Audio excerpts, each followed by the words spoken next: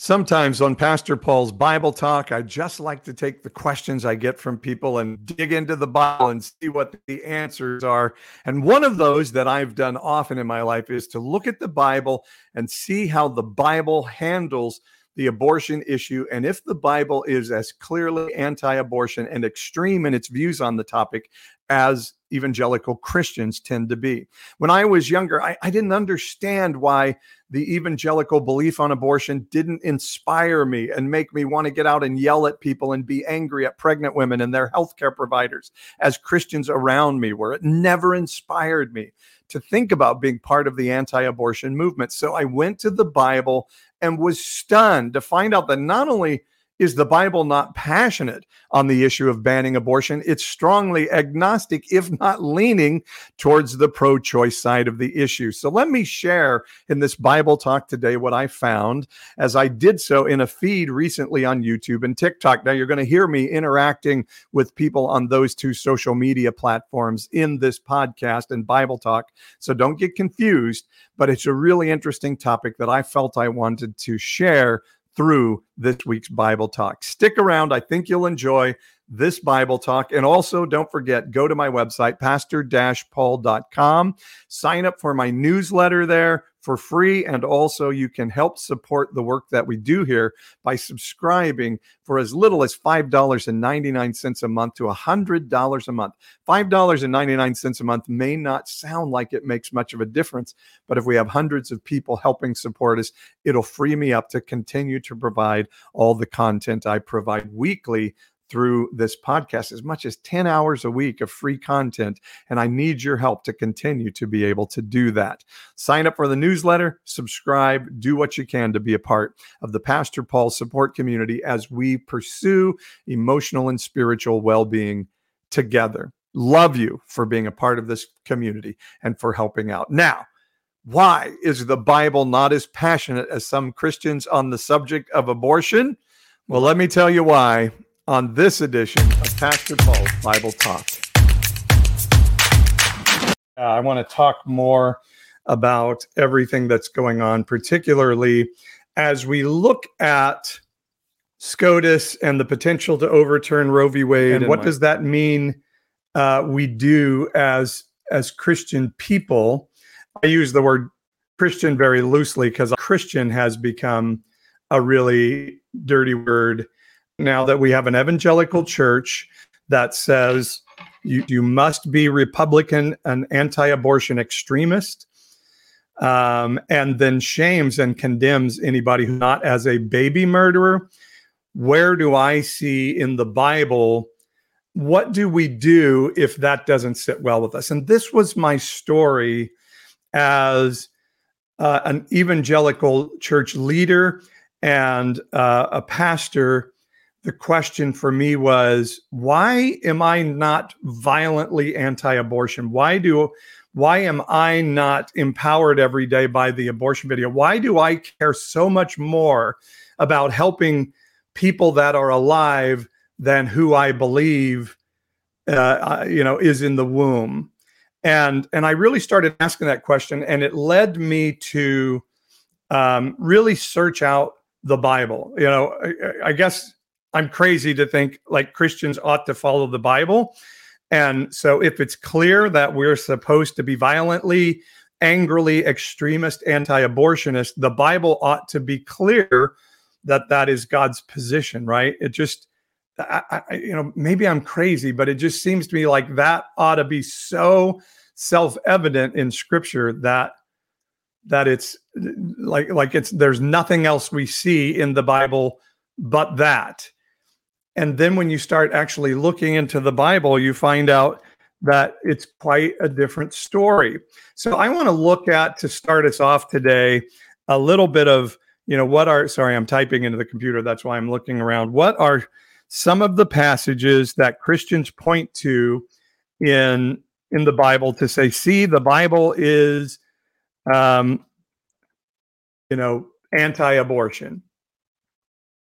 And I want to give those of you who are struggling with that biblical position a way to look at it. So let's start with Psalm 139. It says, Where shall I go from your spirit?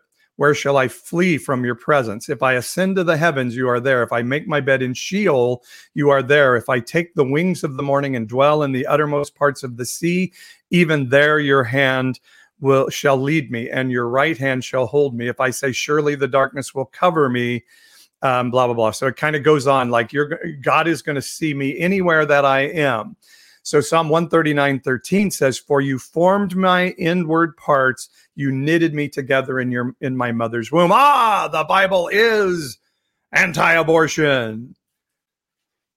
Psalm 139:15, my frame was not hidden from you when I was being made in secret, intricately woven in the depths of the earth.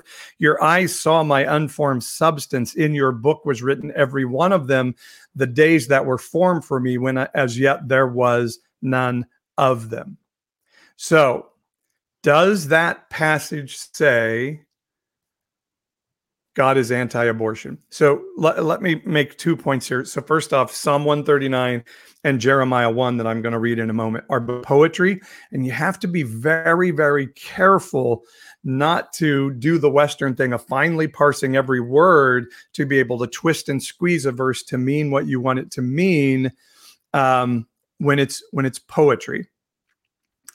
Particularly when it's poetry, because it is teaching a concept, not a linear word for word thing. But if we want to parse it down like Christians want to do, they say, oh, you knitted me together in mother's womb. That means this is an anti-abortion passage. They totally ignore the fact that it says, my frame was not hidden when I was being woven in the secret place, being made in the secret place.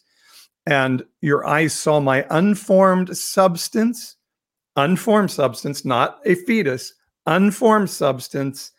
And in your book were written every day of my life before there was one. So this is a poetic vision of God's creativity of humanity in the mind, in his mind, written by ancient Bedouin farmers. What they're saying here is God knew of a person's life before he created the earth. The secret place, when it talks about before the foundations of the earth were laid, it's talking about God knowing every human being before even the earth was created. It's talking about the value of humanity to God even before the creation of the earth.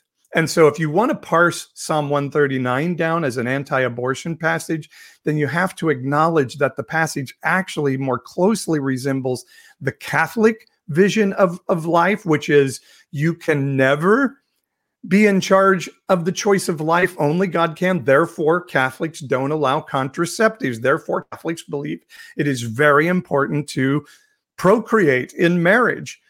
And that is a command. So if you're an anti-abortionist evangelical and you're not adopting babies, for one, you're a hypocrite, and two, and you're using contraceptives, then you are in violation of Psalm 139. You do not truly believe what Psalm 139 says. Now, I would disagree. Psalm 139 says that. I disagree even with the Catholic view of this, but I just want to tell you the Catholic view is much more true to Psalm 139 than is the evangelical view. You cannot, if you're evangelical, claim that Jeremiah 139 supports your extremist anti-abortion position, because it simply does not.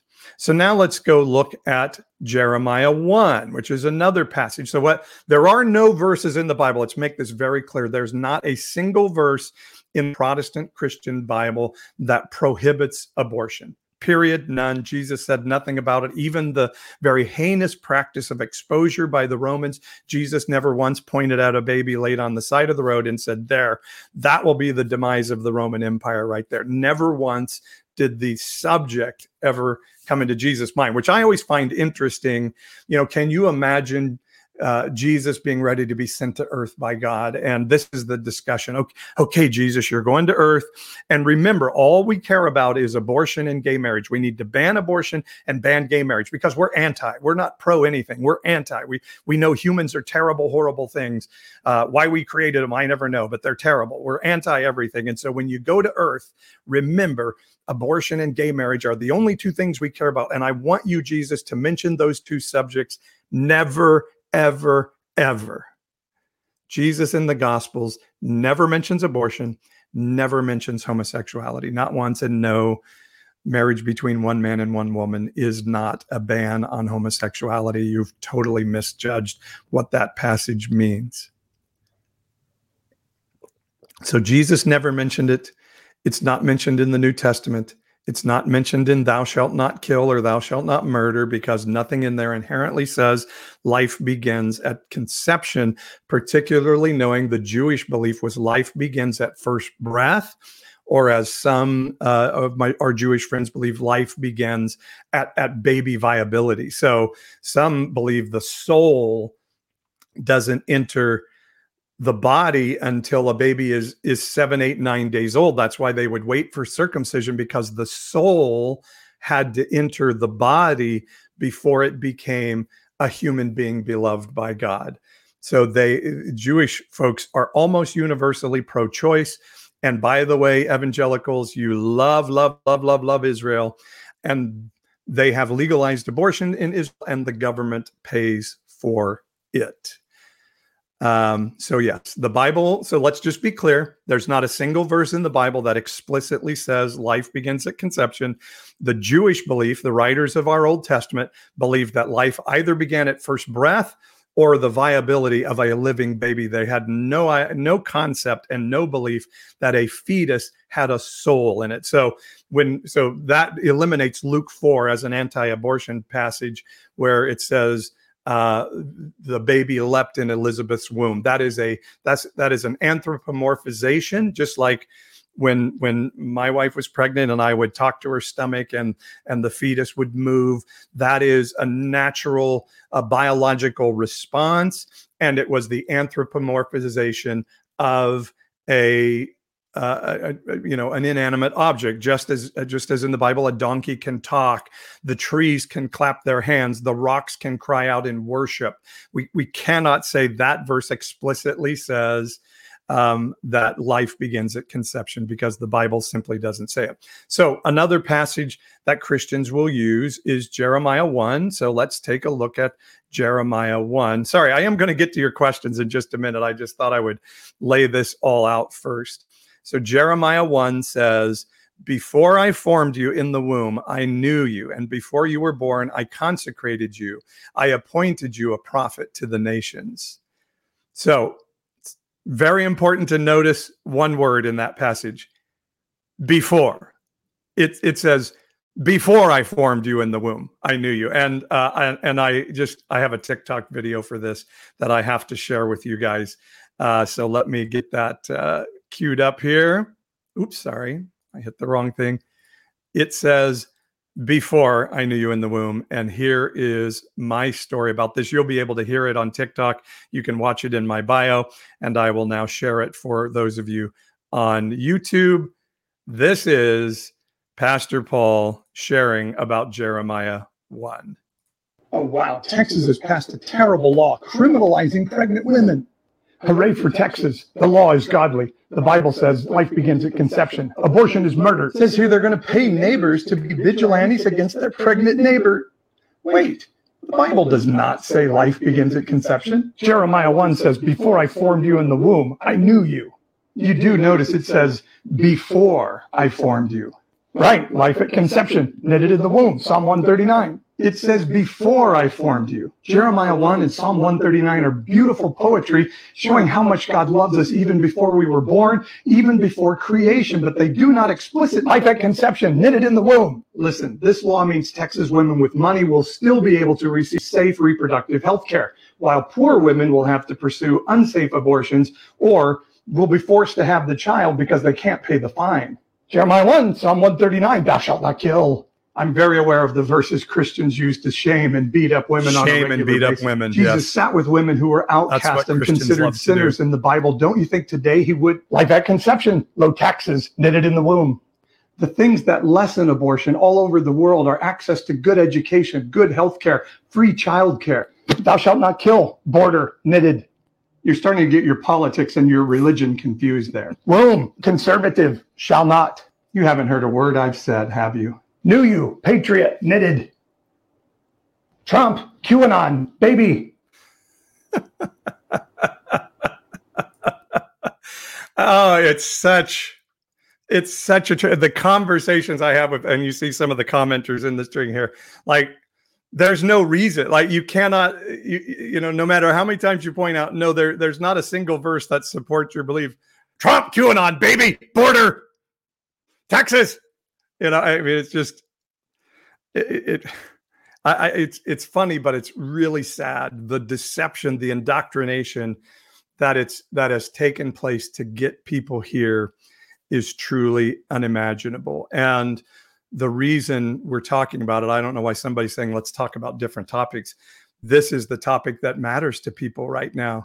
And the fact that the large proportion of Americans support reproductive rights for women in our country, and Republican Christians don't give a shit what people care about. They just want to impose Christian law on the nation. No different than the Taliban wanting to impose Muslim law on a nation. And somebody says, oh, that's not a fair comparison. Trust me, I have friends, former friends now, I guess I would say, who very much are writing prophetic words of how there are going to be gallows in the streets of Washington, D.C., hanging pedophile. I mean, it's crazy stuff. And we're going that direction. And so this is why, but why do you get so political, Pastor Paul? Because this is the stuff that destroys the souls of human beings. And it is the opposite. It is the opposite of the story of Jesus. Jesus said he came to set people free from religious bondage. He stood against religious guys who wanted to use politics to make Israel great again and put their religion in charge of the country. It's the opposite of who Jesus was. You are anti-Christ in your stance. And Antichrist isn't a guy coming someday. Antichrist is a mindset, spirit, principality that exists on earth today and exists very much in our churches. So I'll take your questions now, guys, if you want to send them. Hi, Deacon on YouTube. He says it's true. I'll take your questions. I just wanted to hit that and say, guys, this is bad. This is bad that Christians believe our job for God is to impose Christian law into the civil code has been the destruction of culture throughout history. It's happened again and again and again. And how can we not see? Because Jesus said, if you partner your religion with politics and ideology, you will be blinded by that hypocrisy. The hypocrisy will take away your eyes to see and your ears to hear. And we're told later in the New Testament, do not associate with people that are suffering from that blindness and those blocked ears. So it's a really important subject that we hit it right now. So Andrea asked thoughts on polyamory. So I think Christians are uber focused on sex in a way that the Bible isn't. Like Christians are terrified of sex and sexuality. We're actually terrified of humanness, and we are in bondage to a belief system that was written by an ancient group of people who were trying to protect their lineage and heritage. And so they made a lot of laws about monogamy and even against homosexuality because they were trying to perpetuate their race and their family lines. So their family lineage was very important. So you needed to get married to somebody in the family line and not be intimate with anybody outside of that. So monogamy was very, very important in that culture. But here's my thing. I think sin is never based on a set of rules. I grew up in a church that don't drink, don't chew, don't date girls that do, or else Jesus will hate you. And so that, Christians say we're all about grace, not law. And what they mean is we got rid of that law and now we've imposed our own law. Don't have long hair. When I was a kid, don't listen to rock music. Don't go to pool halls. Don't drink a beer. You're going to hell. Jesus will come back at this moment. You'll go to hell. But I think sin, what Jesus was talking about as sin, was violation of relationship and putting a bondage, oppression of religion onto people. And so polyamory is a sin if it's violating relationships. Sorry. You know what? I'm going to have to plug in my battery here on TikTok. I hope you guys can still hear me if I take my mic out there. Tell me if it's a problem. But I think the battery running out is going to be a worse problem. So polyamory is a sin if you're cheating on somebody you have an intimate relationship with and they expect it to be monogamous. But I believe that if you very clear-eyed have a discussion, what does our relationship look like, and are very clear and very honest with one another, I don't think God holds it against you. And I very much don't think God. And when I say God, I don't think of the God of the Old Testament of the Bible or any of those things, the man with a beard and two eyes and a nose. I'm talking about the spirit of goodness of heaven that can look like anything. God is bigger than a being with two eyes, two ears, and a nose and a beard sitting on a throne. But I think sort of the spirit of heaven is not going to hold it against you if you're looking for intimacy in a way that doesn't fit the evangelical or Catholic Christian code or Mormon.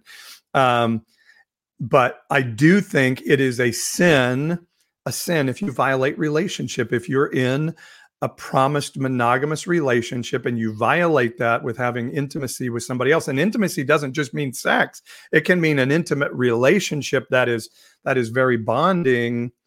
And if you do that without being honest with that other person, I do believe that is sinning against that relationship. And so, not to bring shame on anybody for that. Sometimes we're just in a place where we're like, I can't be clean and honest about this right now.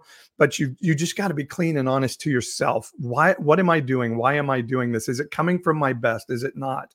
And I think when we start doing those things, we're going to live well together in whatever our sexuality looks like. The Bible has stories of bigamist men, of a daughter-in-law tricking her father-in-law into knocking her up, and she gets revered for doing that. She ends up in the lineage of Jesus for doing that.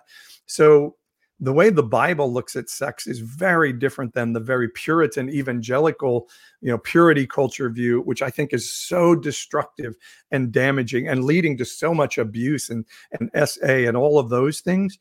I think when we are very clear-eyed and honest, like, hey, I'm probably not going to be a monogamous person, but I do want to be in an intimate relationship with you, then we're being really honest to who we are and honest in that relationship. And I think heaven's going to honor that. Huff Pumpkin says, I feel like people are more afraid of being judged from God than what's right or wrong. Well, I think, what anti-abortion extremism is, supporting a fetus cost me nothing. It costs me nothing, and it makes me feel very self-righteous, politically powerful. I love it because I don't have to do anything. There's no self-sacrifice to be an anti-abortion extremist. I just scream a lot and feel self-righteous.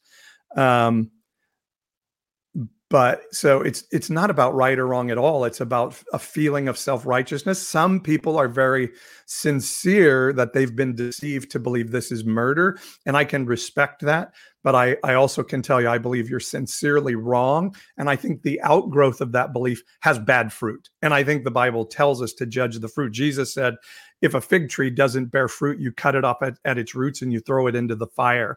And I think the anti-abortion extremist view of the church has borne nothing but bad fruit. It has chased the next two generations away from the church. The fruit is bad, and it's time for that movement to be cut off at the roots and thrown into the fire. And actually, what I think we're seeing in action now is that anti-abortion extremism is going too far. It's going to expose itself, and eventually the next two generations will get rid of it and make sure there's never a chance that abortion is ever banned in America again.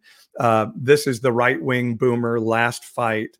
Gen Xers are involved a little bit. This is our last hurrah to try to take over the country and become a minority party that rules the world. And we're going to use abortion to manipulate Christian voters. It's a very, very, very evil anti-Christ practice. I don't I know some of you are sincere, but the fruit of it is so bad that you need to wake up to the truth that the fruit of what you're doing is not good. It's not saving a single baby, I believe.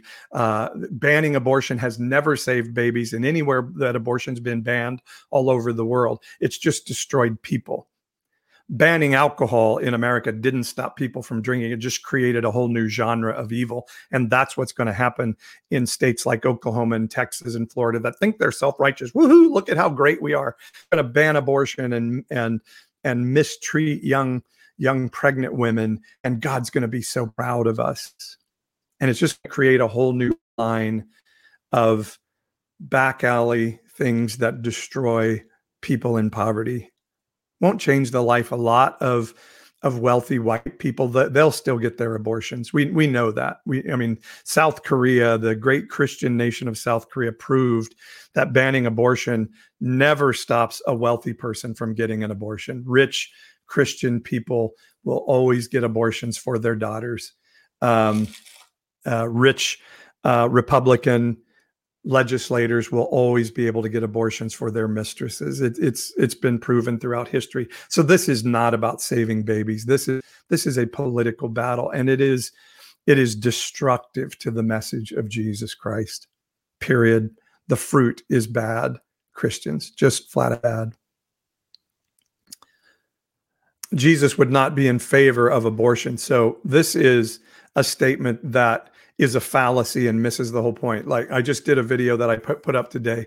Nobody is pro-abortion. That is a lie that anti-abortion extremists use to try to make a point. Nobody's in favor of abortion.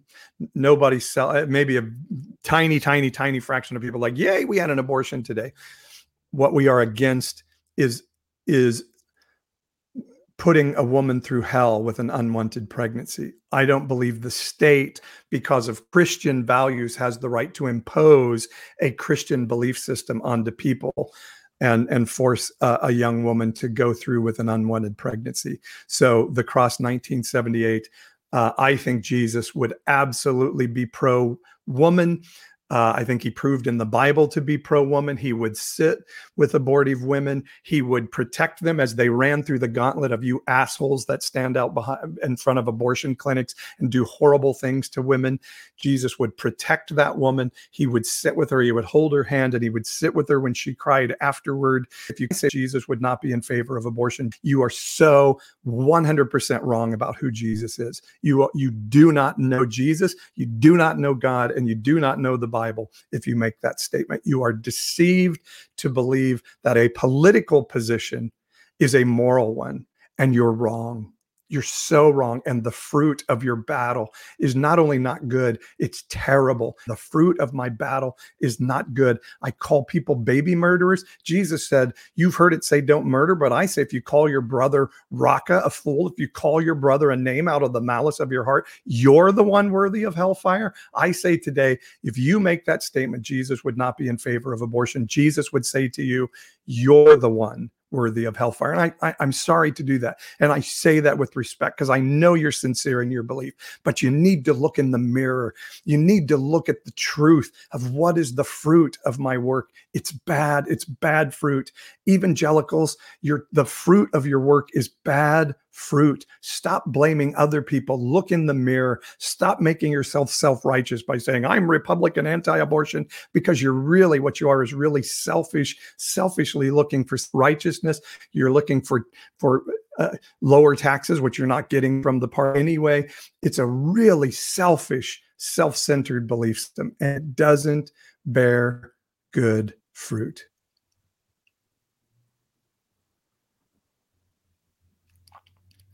Texas governor also wants to challenge the court about educating all children. Yeah, because they do not care about human beings. Their life is not about caring for human beings. It is about what's happening with my tax money. I had somebody the other day tell me the churches handle money better than the government. Now, I don't disagree that the government doesn't handle money well, but to think churches handle money well, we did research. I was on the board of a church network for many years and did research on how churches spend their money. And most churches, almost universally, this is true. Most churches spend about 80% of their income on staff, salaries, and building. So it's all internally focused. Then of that other 20%, most of it goes to be spent on internal ministry, helping those inside the building, and a very, very, very tiny portion will go to like food drives or backpack drives or homeless feeds. Very little that actually feeds back into their local community. And then when you calculate in, they have huge buildings on huge pieces of property that now become where property tax is not allowed to be assessed. So that's money being stolen by the church away from schools, away from roads, away from public safety. The churches are an economic detriment to the communities in which they live rather than an economic buttress. And I've been sort of against this for a long time. But I'm starting to say, yes, we need to really start to examine the 501c3 designation for churches if that money is not going for helping the community. And I think maybe we should set a standard of at least 40%, if not 50%, and that it has to be proven with P&Ls on a given year. And we're not saying get rid of churches. We're saying get rid of your tax exempt status. I don't think this is a conspiracy theory, sky is falling thing. I'm going to say, I definitely believe they're going to be coming after gay marriage. And they do it this way, like that should be a states' rights issue, which is exactly what the South said about the Civil War. It's not us wanting to enslave black people. It's about states' rights. It's not that we hate gay people. It's about states' rights. It's not that we want to demonize young pregnant women. It's that we want states' rights. It's such bullshit. And the churches seize on fear and shame. Jewish people have told me that they are in favor of abortion. Jesus was Jewish. Most Jewish people are pro-choice because their religious system, the one on which Christianity is based, supposedly the foundation of Christianity, does not believe a fetus has a soul. It is not a soulish being. And so they do not consider abortion to be murder. I am not sure about the state, but I believe Oklahoma is one of the worst. They have several bills in place to make sure no matter what the Supreme Court rules, they're going to have a bill in place to make it very difficult, if not impossible, for women to have reproductive rights available in the state of Oklahoma. How can they say the Bible says abortion is not allowed and Jewish is a different view? Yeah. Rabbi on Bill Maher said when mom is at risk, abortion is required. Yeah, and at risk, I'm told by my Jewish friends, included not being able to provide a financial quality of life for the baby. So mother at risk included the mother not being able to financially care for the baby, or the family not being able to financially care for the baby. What was the purpose of Jesus dying on the cross? So first off, I believe Jesus died on the cross because every Jewish person of that season who preached and built a following was eventually executed by the Roman Empire. That's what they did. They did not want to see rebellion come up in Palestine, and so they were consistently executing anybody who had a big following. So that's why I believe Jesus was saying, I'm going to go to Jerusalem and I'm going to die because I'm in the hub of the government. They're going to see these people following me and I'm going to die. And the purpose of it was not so God could beat the hell out of Jesus to pay for our sins. That already happened in the covenant of Abraham. The Israelites chose something different at Sinai, but the covenant between heaven and humanity was already there to say the law code is gone. That's why in the book of Romans it says that Abraham believed God and it was credited to him as righteousness. Why it says 4 times. This says that 4 times through the Bible. And so, but also Jesus willingly, it says, went to the cross as a sacrifice for sin, showing what selfless life. What life can look like when we live selflessly in relationship with one another. It was not this jealous, angry God needed to beat the shit out of somebody to make himself happy and then say, okay, all right, I guess you can come into heaven now because Jesus said it's okay, you stupid shits. No, that's not the spirit of heaven at all. It's a very bad, actually heretical belief system. Jesus came to point us to relationship with heaven so we could make it on earth as it is in heaven. He didn't come to say, you're terrible people, but good luck because I'm going to get the shit beat out of me by the Father. And then if you're not gay, you're going to be okay. I mean, it's such a ludicrous belief system. Were you previously legalistic and self-righteous, curious about what created a shift? I absolutely was legalistic and self-righteous, even though I didn't believe I was. Like many evangelicals today are legalistic and self-righteous and claim very much beyond like those guys.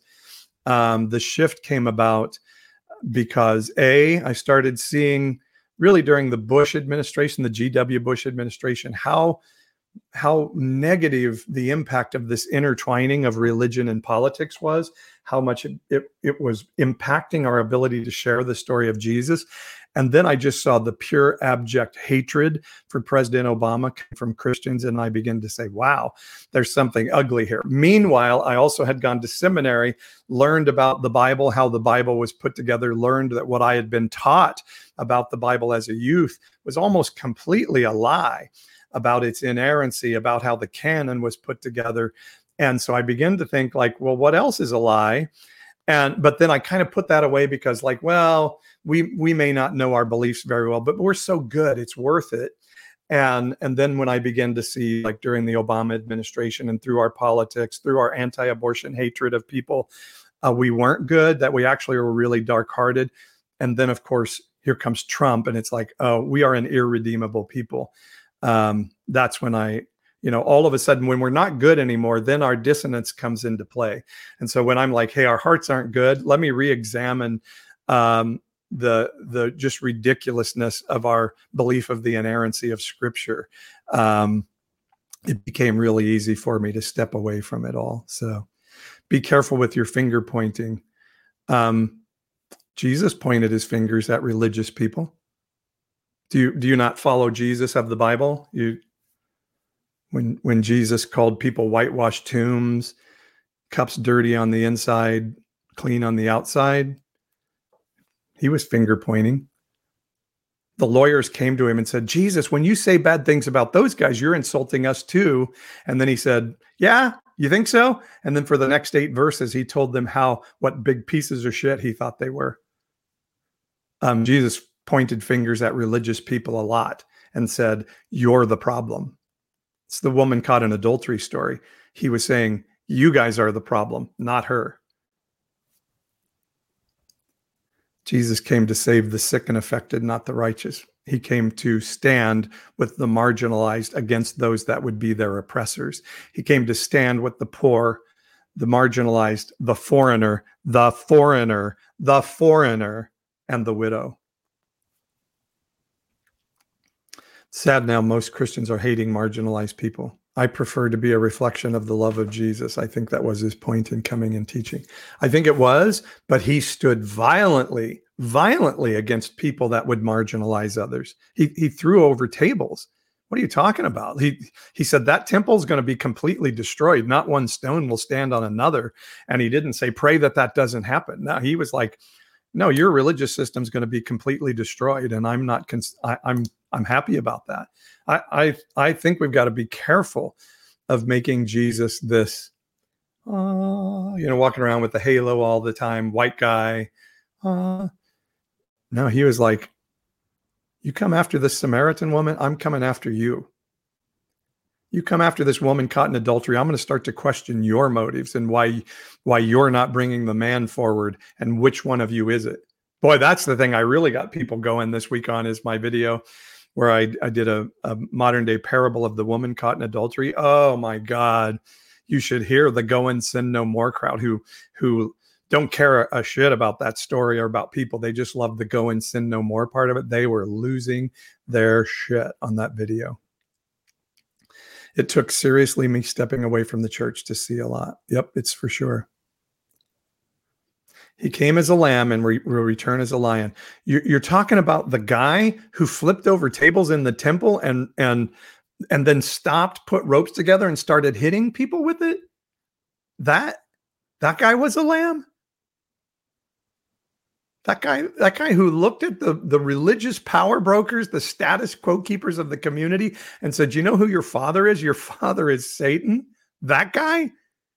The guy that they said, "Hey, your mom and brothers are here to get you." And he said, "You know what? That's not my mom. The Virgin Mary is not my mom. The Virgin Mary's not my family. The people who believe me here are my family." That guy was a lamb? Come on. Yeah, I really can't use the word Christian anymore. It's just such a dirty word in our culture. Guys, let me just ask, and I know this gets tough for people. If you love what I do and you can, go help me financially on my website, pastor-paul.com. You can click on the Support Pastor Paul link. $5.99 a month gets you access to my website and some cool stuff. You can do more if you can. If you can't afford it, don't. I'm still going to do all this free content I do all the time. But if you're able to and can help, just trying to figure out what the financial model is to be able to live doing this. And I do coaching, but it's getting hard for people to afford that level that I need to get to be able to live and take care of my kids and do the things I need to do as a family man. So if you can, go to the website, click on Support Pastor Paul. The website is pastor-paul.com. And you can just sign up for my newsletter there for free, by the way, to get on, just get the updates on what's happening. But if you can give as little as $5.99 a month, it'll help a lot. You can give anywhere from $5.99 to $100 a month. And it'll just help me keep doing this stuff.